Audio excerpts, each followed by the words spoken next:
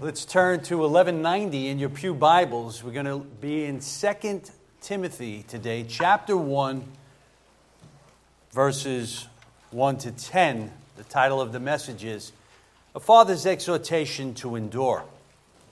And in this passage, we see a father's exhortation to a son in the faith. Paul encourages Timothy to fulfill his calling by revitalizing the gift that God has given him. I'm going to ask now that you silence your cell phones, if you have not already, before we read our text. Let's read our text, 2 Timothy 1, verses 1 to 10. Hear the word of God. Paul, an apostle of Christ Jesus, by the will of God, according to the promise of life in Christ Jesus. To Timothy, my beloved son, grace, mercy, peace from God the Father and Christ Jesus our Lord. I thank God, whom I serve with a clear conscience, the way my forefathers did, as I constantly remember you in my prayers night and day, longing to see you, even as I recall your tears, so that I may be filled with joy. For I am mindful of the sincere faith within you, which first dwelt in your grandmother Lois and your mother Eunice. And I am sure that it is in you as well. For this reason I remind you to kindle afresh the gift of God, which is in you through the laying on of my hands. For God has not given us a spirit of timidity, but of power, love, and discipline. Therefore, do not be ashamed of the testimony of our Lord, or of me, his prisoner, but join with me in suffering for the gospel according to the power of God, who saved us and called us with a holy calling, not according to our works, but according to his own purpose and grace, which he has granted us in Christ Jesus from all eternity, but now has been revealed by the appearing of our Savior, Christ Jesus, who abolished death and brought life and immortality to the light of the gospel. I was about 13 years old when I started to get real serious about baseball. Now, I had some ability, I had some God-given ability, but at 13, I made a commitment. I had high school in mind, and I was really going to practice and cultivate whatever abilities I had. I was a decent ball player, but at 13, you know how 13-year-olds can be. One day you want to be a major leaguer, the next day you want to be an astronaut, and so on and so forth, and that's the way it was. Sometimes it's hard for a 13-year-old to follow through on things, but something very interesting happened to me that season. While I was in this process of development, something life-changing, a really heavy burdened me. I got into a batting slump. Yeah, believe it or not. And I was probably overthinking things looking back at it now. I mean, I changed my batting stance every day. I don't know if anybody remembers Lou Piniella, right? I would get the Lou Piniella stance. Then I would go to Joe Morgan. I was like a right-handed Joe Morgan. I would try all these different things. But in any event, I started to lose focus, and I did become discouraged, believe it or not. I started to lose interest, and I even second-guessed myself. But someone would get involved in my life. Someone would come to my rescue. And that would be my earthly father. And I remember he took me to the batting cage one day, and he exhorted me while we were there, stay committed, stay focused, remember the commitment that you made. And he also gave me some really good instruction, and he did encourage me quite a bit. He exhorted me that day. And an exhortation is something that's very important. With exhortation comes instruction, comes encouragement. It's urging someone to do something, to persuade someone, to inspire, to encourage in life situations, whatever the task may be. And it's important that fathers do exhort their children. We see that very much in Proverbs, the early portions of it. Certainly, this is the case when it comes to spiritual matters. We in Christ need exhortation, biblical exhortation. And today we examine a father's exhortation to his son in the faith. The Apostle Paul is the father, and Timothy is his son. Now, brethren, God has called us all here to various tasks. Some of you are aware to what he's called you to be, to do for him. Some of you are discovering, some of you have embraced it already, and some of you wrestle with it. But one of the mistakes we can make is that if God calls us to something, that it will be very easy all the time. No, it can be very difficult at times, and the Christian life certainly has its fair share of difficulties. We understand that. But God who calls you does equip you, and God knows what He's doing. And He gives you gifts, and we examine this in Ephesians chapter 4, verses 7 to 12. We see the gifts that He gives in Romans 12, 1 Corinthians 12, 1 Peter 4, 9 to 11. We also see in Ephesians 11, one of the giftings is the gifting of pastor-teacher. Now, this was a gift that Paul would have, and Paul would wear many hats, as we well know. Certainly as apostles, we see here. But there would be one who would follow in Paul's footsteps in the role of pastor-teacher, and that would be his son in the faith, Timothy. Now, we look at this relationship briefly. Timothy may have been converted through Paul's ministry on his first missionary journey. We see that in Acts 14:6. Now, Paul would mentor Timothy on these mission trips, and Timothy was active in the missions. Timothy was faithful. As Timothy joined Paul and Silas, we see that in Acts 14, 19 and 20, and Acts 16:4. Paul would be instrumental in Timothy's life, and Timothy would become Paul's trusted assistant and a co-laborer. And Timothy would go on to pastor the church in Ephesus. Now, becoming a pastor is one of the most rewarding jobs you can have. It's certainly one of the most difficult as well, if not the most difficult job. And the difficulties of the job became very apparent to Timothy when he was pastoring the church in Ephesus, and one of the primary problems he was encountering was false teachers. Now, Timothy's duties of pastoring and taking this church over, when you're a pastor, there is emotional and mental wear and tear. And certainly it's a wear and tear, and there could be a discouragement and a frustration that causes one to draw back. And whatever your calling is, you could be discouraged here in the body of Christ, and you could often fail to pursue the task given you with the fervency, with the diligence required, and also with the faith that God has given to you. When the task gets difficult as well, you can second guess yourself. And when that happens, you may very well compromise your calling, and as a result, you become stagnant. You're saved, you're born again, but you can become stagnant in the body of Christ. We often need people to encourage us. We often need people to exhort us. And one such person we are going to see today is the Apostle Paul. Now in 2 Timothy, this entire chapter, there's numerous words of encouragement.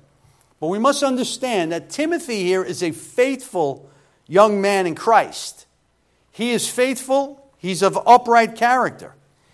And even the most faithful and upright need encouragement. It happens.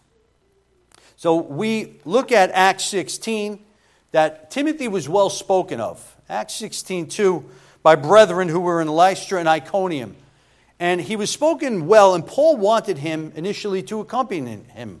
So he was faithful, honorable, and he would become Paul's right-hand man. And he was so faithful and honorable that Paul would put him in difficult situations.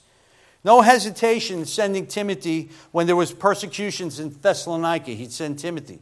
Paul wrote in Philippians 2:20, I have no one like him who will be genuinely concerned for your welfare. So this is a solid brother in Christ.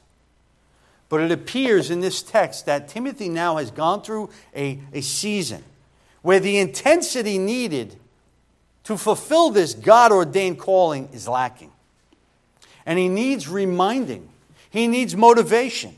He needs this exhortation to endure, to kindle afresh the gift of God which is in you through the laying of my hands. Carry on the task that God has given you. Be revitalized. Timothy, be refreshed. Let's get into our text. Verses 1 and 2, we see the Father's greeting to the Son. Paul, an apostle of Christ Jesus, by the will of God, according to the promise of life in Christ Jesus, to Timothy, my beloved Son. Grace, mercy, peace from God the Father and Christ Jesus our Lord. Now, Paul is an apostle by the will of God according to the promise of life in Jesus Christ. Timothy's father in the faith is handpicked. He's an apostle. One who is commissioned of Christ. And Paul was an ambassador of this message, Christ's gospel. Just as the claim could be made for all of Paul's letters. By the will of God, the promise of life that is in Christ. What kind of life? The eternal life in Jesus Christ. Paul's central message in all of his ministry endeavors would be the gospel of Jesus Christ. That man could be reconciled to God and man needs to be reconciled to God. Paul understood this, Timothy understood this, and we too must understand this as well. Now, one who's given the authority as an apostle. We see the authority, we understood the church's devotion to the apostles' teaching in Acts 2:42. But most importantly, the authority that Paul has, that he is going to transmit to Timothy, comes from God. Paul's authority came from the same source of the message, the gospel. We see in Galatians 1:11-12. For I would have you to know, brethren, that the gospel which was preached to me is not according to man. For I neither received it from man, nor was I taught it, but I received it through revelation of Jesus Christ. So this is a man with authority by the will of God's calling. And he's occupying the office here. He was a pastor as well. And we must understand what Timothy is getting into here. One of the duties of a pastor, we see in Titus 1:9, is to be able to exhort in sound doctrine, but also refute those who would contradict it. And Paul would do this quite often by necessity. And Timothy is dealing now with these false teachers. But Timothy's father's ministry is now coming to an end as Paul will pass this baton on to him. And there will be others who would be affected as well. And Timothy now has this high calling. We see in 2 Timothy 2:1-3, Paul tells Timothy, you therefore, my son, be strong in the grace that is in Christ Jesus. The things which you have heard from me in the presence of many witnesses, entrust them to these faithful men who will be able to teach others also. Suffer hardship with me as a good soldier of Christ Jesus. Now, Paul certainly did not just talk the talk, but we know that he walked the walk, and he would indeed suffer hardship. He was considered an ambassador for Christ in chains, Ephesians 6:20. He was imprisoned and beaten, Acts 16:22. We could say that Paul had paid his dues. But Paul was faithful to the end in the work that God called him to do, and Paul would finish the race strong. Now we see in verse 2 that this greeting is exactly like 1 Timothy, addressed to Timothy, to my beloved son, grace, mercy, and peace from God the Father and Christ Jesus our Lord. He adds the word mercy, but he adds Timothy in 2 Timothy. This is his beloved son. And Paul was very vested in Timothy's life. This would be Paul's final greeting. It would be Paul's final letter. It would be Paul's swan song as he would now pass this baton. And we see in verses 3 to 5, we see that the father is now going to remember his son. But first, he recalls. I thank God whom I serve with a clear conscience the way my forefathers did. Now back in 1 Timothy chapter 1 verse 12, he thanked the Lord. He thanked the Lord who strengthened him and considered him faithful, putting him into service. Apostle Paul, to the end, was grateful to God for the work that God had given him to do. He thanks God to whom he serves with a clear conscience as his forefathers did, more than likely. A reference to Abraham, Isaac, and and Jacob and maybe even Benjamin, as they were faithful. And Paul remembers his son as he continues in verse 3, as I constantly remember you in my prayers night and day, longing to see you even as I recall your tears, so that I may be filled with joy. Longing to see Timothy. This is a deep bond that existed between both of them. But here is a parenthetical note. Paul understood the importance of prayer as well. And we often overlook Paul, the intercessor. And it's very important, the mission, the intercessory ministry of prayer. For Timothy to succeed in this fashion, he understood, Paul, that he would have to pray for Timothy. Remembering his son and longing to see him. The phrase recalling your tears more than likely is a reference to the departure that they had already prior to Paul's arrest. And seeing Timothy would cause Paul to be filled with joy. Because Paul knew his days were numbered and he wanted to see him. But he also wanted to exhort him. Now there is a bond that develops. They have this bond. When you are a soldier in the trenches serving God together. And he said, we looked at suffer hardship with me as a good soldier of Christ. And Paul will tell Timothy, my son, press on. And in verse 5, he writes the letter in verse 5 saying this, for I am mindful of the sincere faith within you, which first dwelt in your grandmother Lois and in your mother Eunice, and I am sure that is in you as well. Sincere faith, real faith, God-given faith, a genuine faith. It's a sincere faith. Timothy was taught the scriptures at a very young age by Lois and Eunice. 2 Timothy 3:15, that from childhood you have known the sacred writings, which are able to give you the wisdom that leads to salvation through faith, which comes in Christ Jesus. Now, while Timothy could not be saved by the faith of Lois and Eunice, and no children, you cannot be saved by the faith of your parents, we can draw conclusions that the way they raised Timothy was very profitable. We see a principle in Proverbs 22:6. Although not an absolute promise, but a good principle and should be practiced. Train up your children in the way they should go, and when he is old, he will not depart from it. New King James. Timothy was taught the scriptures as a child. And I remember last summer, our granddaughter Estelle, she just came back from VBS. She was 4 years old at the time. And she was so eager to show me everything that she had learned. Everything she had learned. The way she memorized, there was choreography and singing, and I was astounded at how she memorized all these songs. But what really amazed me is the content that was in these songs. That was what was remarkable. These theologically rich songs that had been deposited in her at a young age. Teach your children.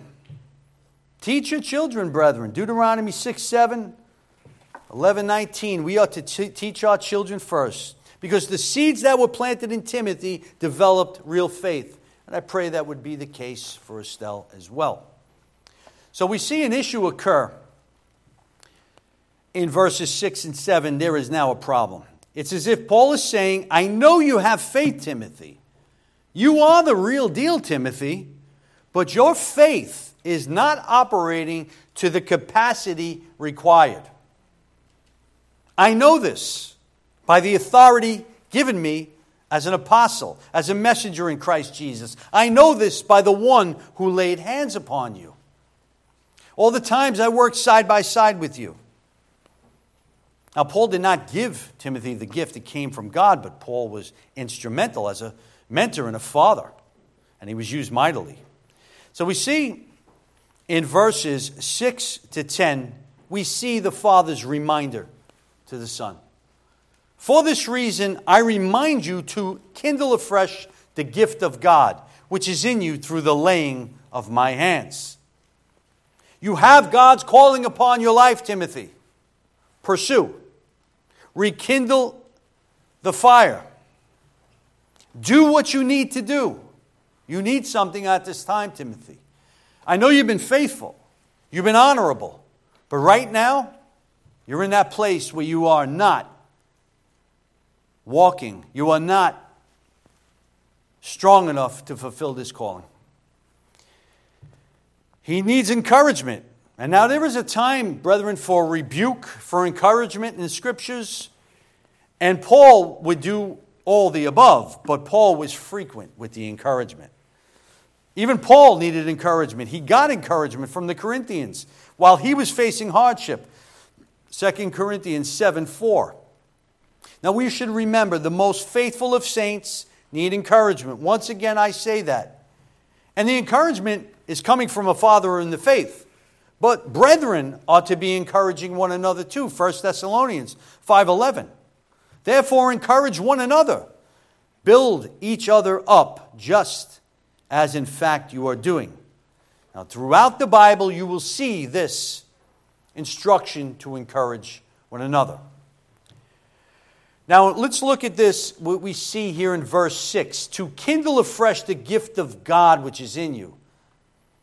Fan into flames the gift, some translation would say. Keep ablaze the gift. Stir up the gift. Rekindle the gift. Resuscitate the gift, Timothy. Refresh the gift. Continue in your calling. Rekindle the flame, Timothy. The flame is getting dim. Last summer as well, my son-in-law Sammy has a fire pit in his backyard. And he often would light fires, and I watched him, how he's doing it. He's got all his wood, and we all know with a fire pit, you need fuel for the fire. If you do not put fuel in the fire, sooner or later the fire tends to dim, and then eventually it'll go out. You need to fuel the fire, Timothy. There is a lack of fuel. But what is this gift? Well, Paul does not explain exactly what the gift is. But more than likely, it's the scenario of pastor-teacher. Now, the laying on of my hands more than likely refers to Timothy's ordination in 1 Timothy chapter 4, verse 14, where it says there, do not neglect the gift you have, which was given you by prophecy when the council of elders laid hands on you. Practice these things, immerse yourself in them, so that all may see your progress.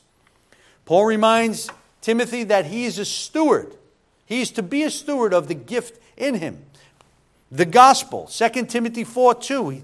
Paul writes, preach the word, be ready in season, out of season, convince, rebuke, exhort, with all long-suffering and teaching. Now, there are those who believe that this gift is the Holy Spirit enablement for ministry. And that's fine as well. It is the Holy Spirit who does enable for ministry. But I do believe Timothy's being sent off as a leader, and probably this official send-off that we saw in Acts 13, 1-12, that was similar to Paul and Barnabas.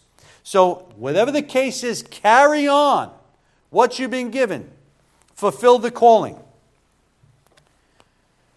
Timothy was faithful, but now he's fallen into a season, as we're going to see, where he is fearful. And maybe that's you today. Maybe there's some discouragement. Maybe there's some anxiety. There's some fear. We can consider today an opportunity to address that and carry on with the task that God has given you. You may need to be refreshed. You may need to be revitalized. But how does the fire get dim?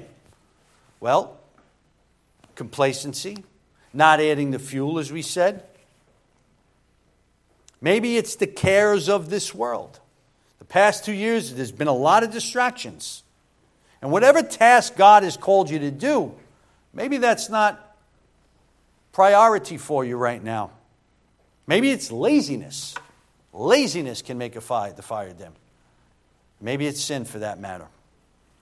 Depend on the Holy Spirit. As we submit to the Holy Spirit, we grow in self-control in all areas of our life. Now, I want to show you something in verse 7. You need the Spirit's work to fulfill the calling.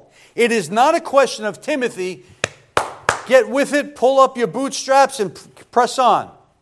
That's part of it. But you will not fulfill God's calling in your own strength. So let's look at verse 7. For God has not given us a spirit of timidity, but of power, love, and discipline. Now again,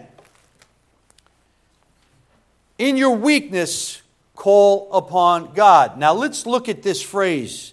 This fear is not of the Holy Spirit. God has not given you a spirit of fear. The fear called here, the anxiety Timothy's dealing with, is not of the Holy Spirit. This fear is prohibiting Timothy from finishing what he's supposed to be doing. It's prohibiting him from going forward in the Lord. And Paul understands the challenges that Timothy is facing. Paul understood what it was like to be tested. And I do believe Timothy is being tested at this time. It's as if Timothy started well, but now he's fading a little bit. He needs some resuscitation. And there's no reason to think that any task God calls you to again, there will not be difficulty in it. Get ready, it will be difficult.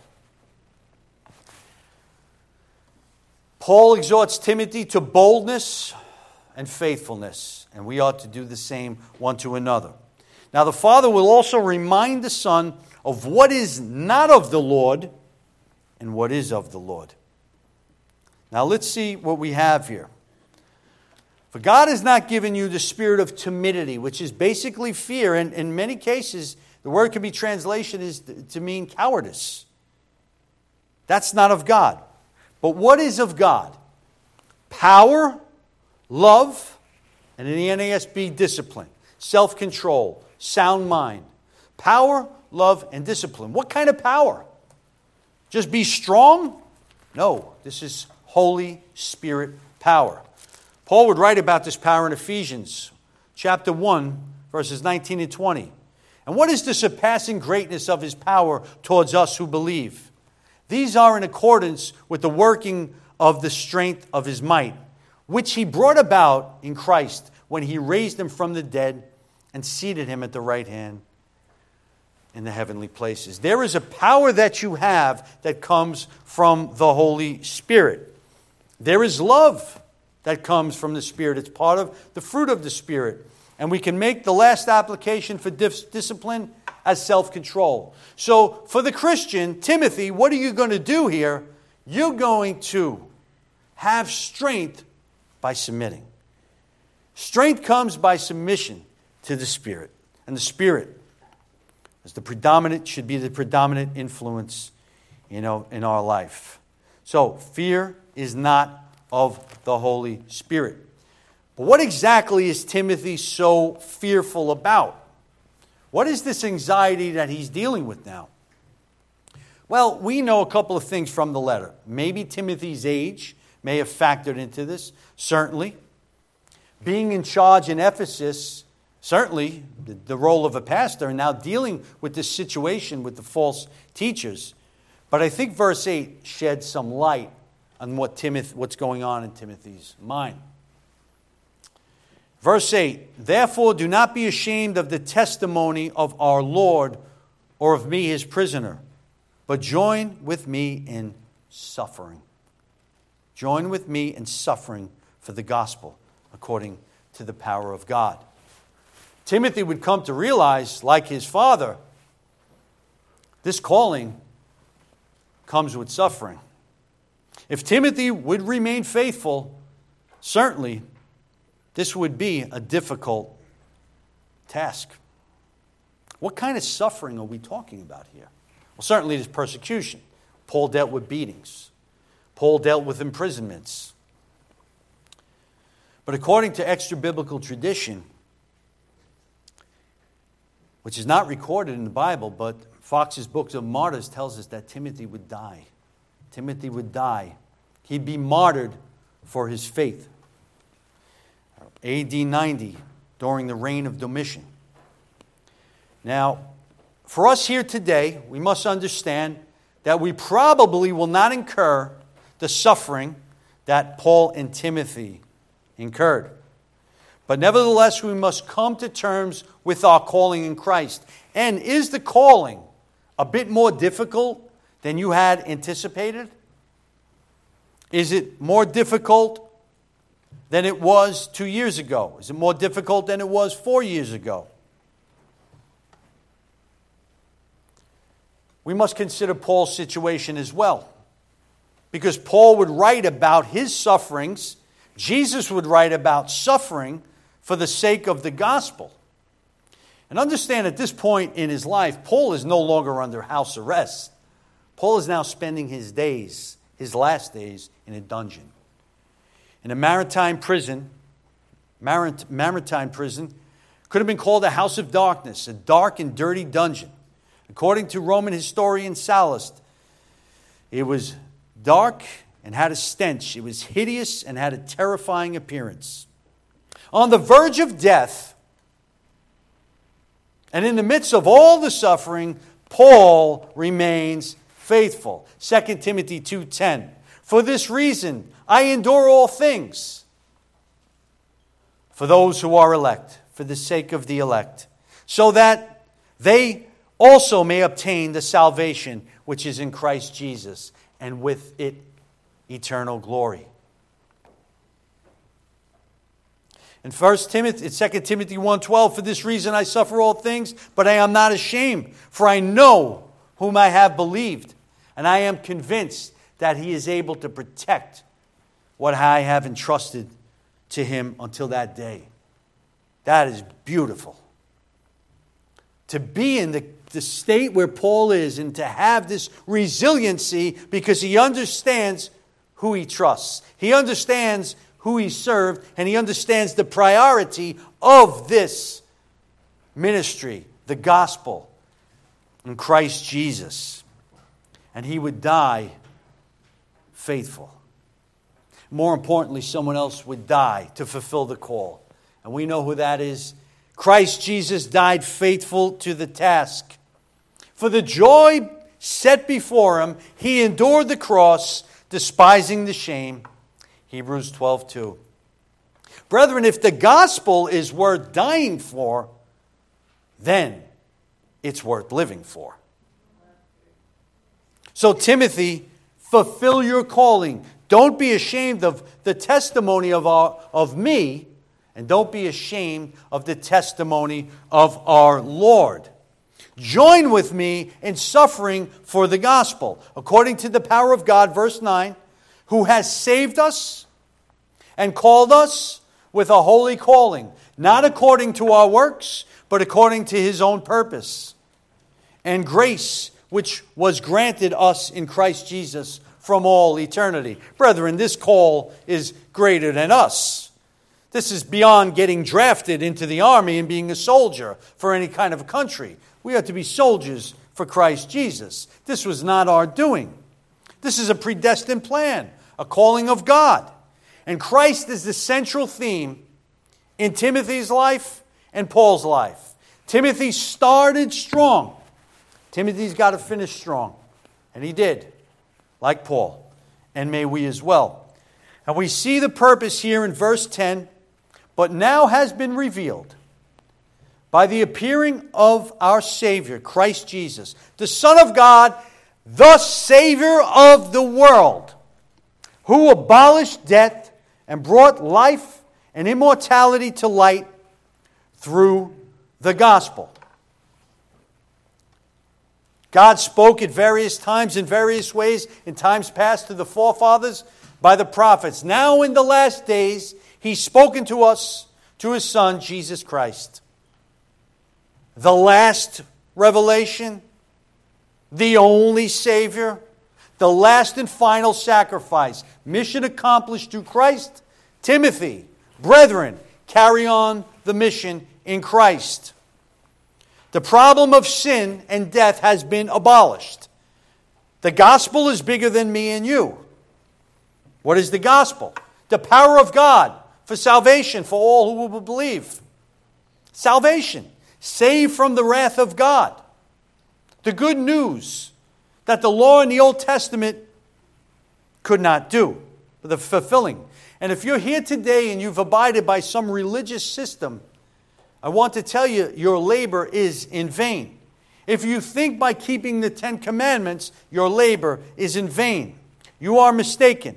You have not kept the law perfectly. You will not keep the law perfectly. But Jesus Christ did. He kept the law. You do not have what it takes to please God. What pleases God is perfection. Because of this, Christ Jesus not only died, but he kept the whole law for you. I want to read to you Galatians 3, 10 to 14. For all who rely on works of the law are under a curse. For it is written, cursed be everyone who does not abide by all things written in the book of the law and do them. Now it is evident that the one who is justified before God by the law, for the righteous shall live by faith. But the law is not of faith. Rather, the one who does them shall live by them. Christ redeemed us from the curse of the law by becoming a curse for us. For it is written, cursed is everyone who's hanged on a tree, so that Christ Jesus, the blessing of Abraham, may come to all the Gentiles, so that they may receive the promised Spirit through faith, through genuine, saving faith, through a Timothy-like faith. What a Savior. What a mission accomplished. What a message. The importance of the gospel. While the Lord will call you to different tasks, we all have this responsibility of the gospel. The good news. To communicate it, to live it, to teach it to our children, to proclaim it. But times of discouragement can come when you proclaim the gospel. It can be disheartening and frustrating because so many will reject it. So many have rejected it. There's an increasing hatred of men towards this thing called the gospel, the saving message. There is oppression. There is resistance when you live the gospel, when you are light in a dark world. And there could even be suffering that comes with this calling. And when that happens, we too could have that tendency to draw back. You feel like sometimes you just want to take a vacation. Just give me a day off from the faith. I just want to go with the flow. Just let me have peace like everyone else. It's almost as if when you're walking into the ocean and you get that resistance when you're living out the gospel. And difficulties come. Now, this can get to you if you allow it to. But unlike Timothy, we may probably not be martyred for the faith. I'm going to say I don't think that will happen to the vast majority of us in this room. Not to be facetious, but seriously. But many do. Many do. And we pray on Wednesday nights for those, the persecuted church. But you have to understand something. The Lord has His elect, and the gospel will hit the target. The gospel will fulfill its purpose. Job 42:2, I know that you can do all things and that no purpose of yours can be thwarted. In any avenue of life, God is in control. So do not be discouraged living in the world for the task that God has called you to do. Do not be discouraged, but be courageous. Be courageous. Joshua 1:9, as we read this morning, have I not commanded you, be strong and courageous. Do not tremble or be dismayed, for the Lord your God is with you wherever you go. God will never leave you nor forsake you. Be courageous when you feel cowardly, when that spirit of timidity comes upon you. When fear and anxiety sets in, be courageous and understand you're not alone. You're not alone. I heard R.C. Sproul say something the other day. Jesus would say to His disciples so many times, in some form or another, be not afraid, fear not. It is almost as if that was their greeting, like hello is shalom. He would tell them so often, fear not, be not afraid. We're also called to say the same thing. Brethren, fear not, be not afraid. We're called to encourage one another. As Christians, what does it mean to encourage one another? Sproul writes, it's helping another person find courage and encourage one another. What is the indispensable ingredient? I'm taking from Sproul here. Sproul says a necessary condition for courage. What is it? What does it take to have courage? It takes fear. It takes fear to have courage. Because it doesn't take any courage to do something you're not afraid of. When we are to go speak the gospel message, you can have some anxiety. You can have some fear. When you are to live out this message, again, you could feel that resistance. And you could be discouraged. But no, be encouraged. Is that you? Are you fearful of walking in the calling, that the task that the Lord has given you, whatever it is? Are you fearful? Have you drawn back? Have you taken a step back and say, you know what, just not right now? We too must be reminded to kindle afresh that fire. Throw wood into that fire pit. Strength comes by submission to the Holy Spirit.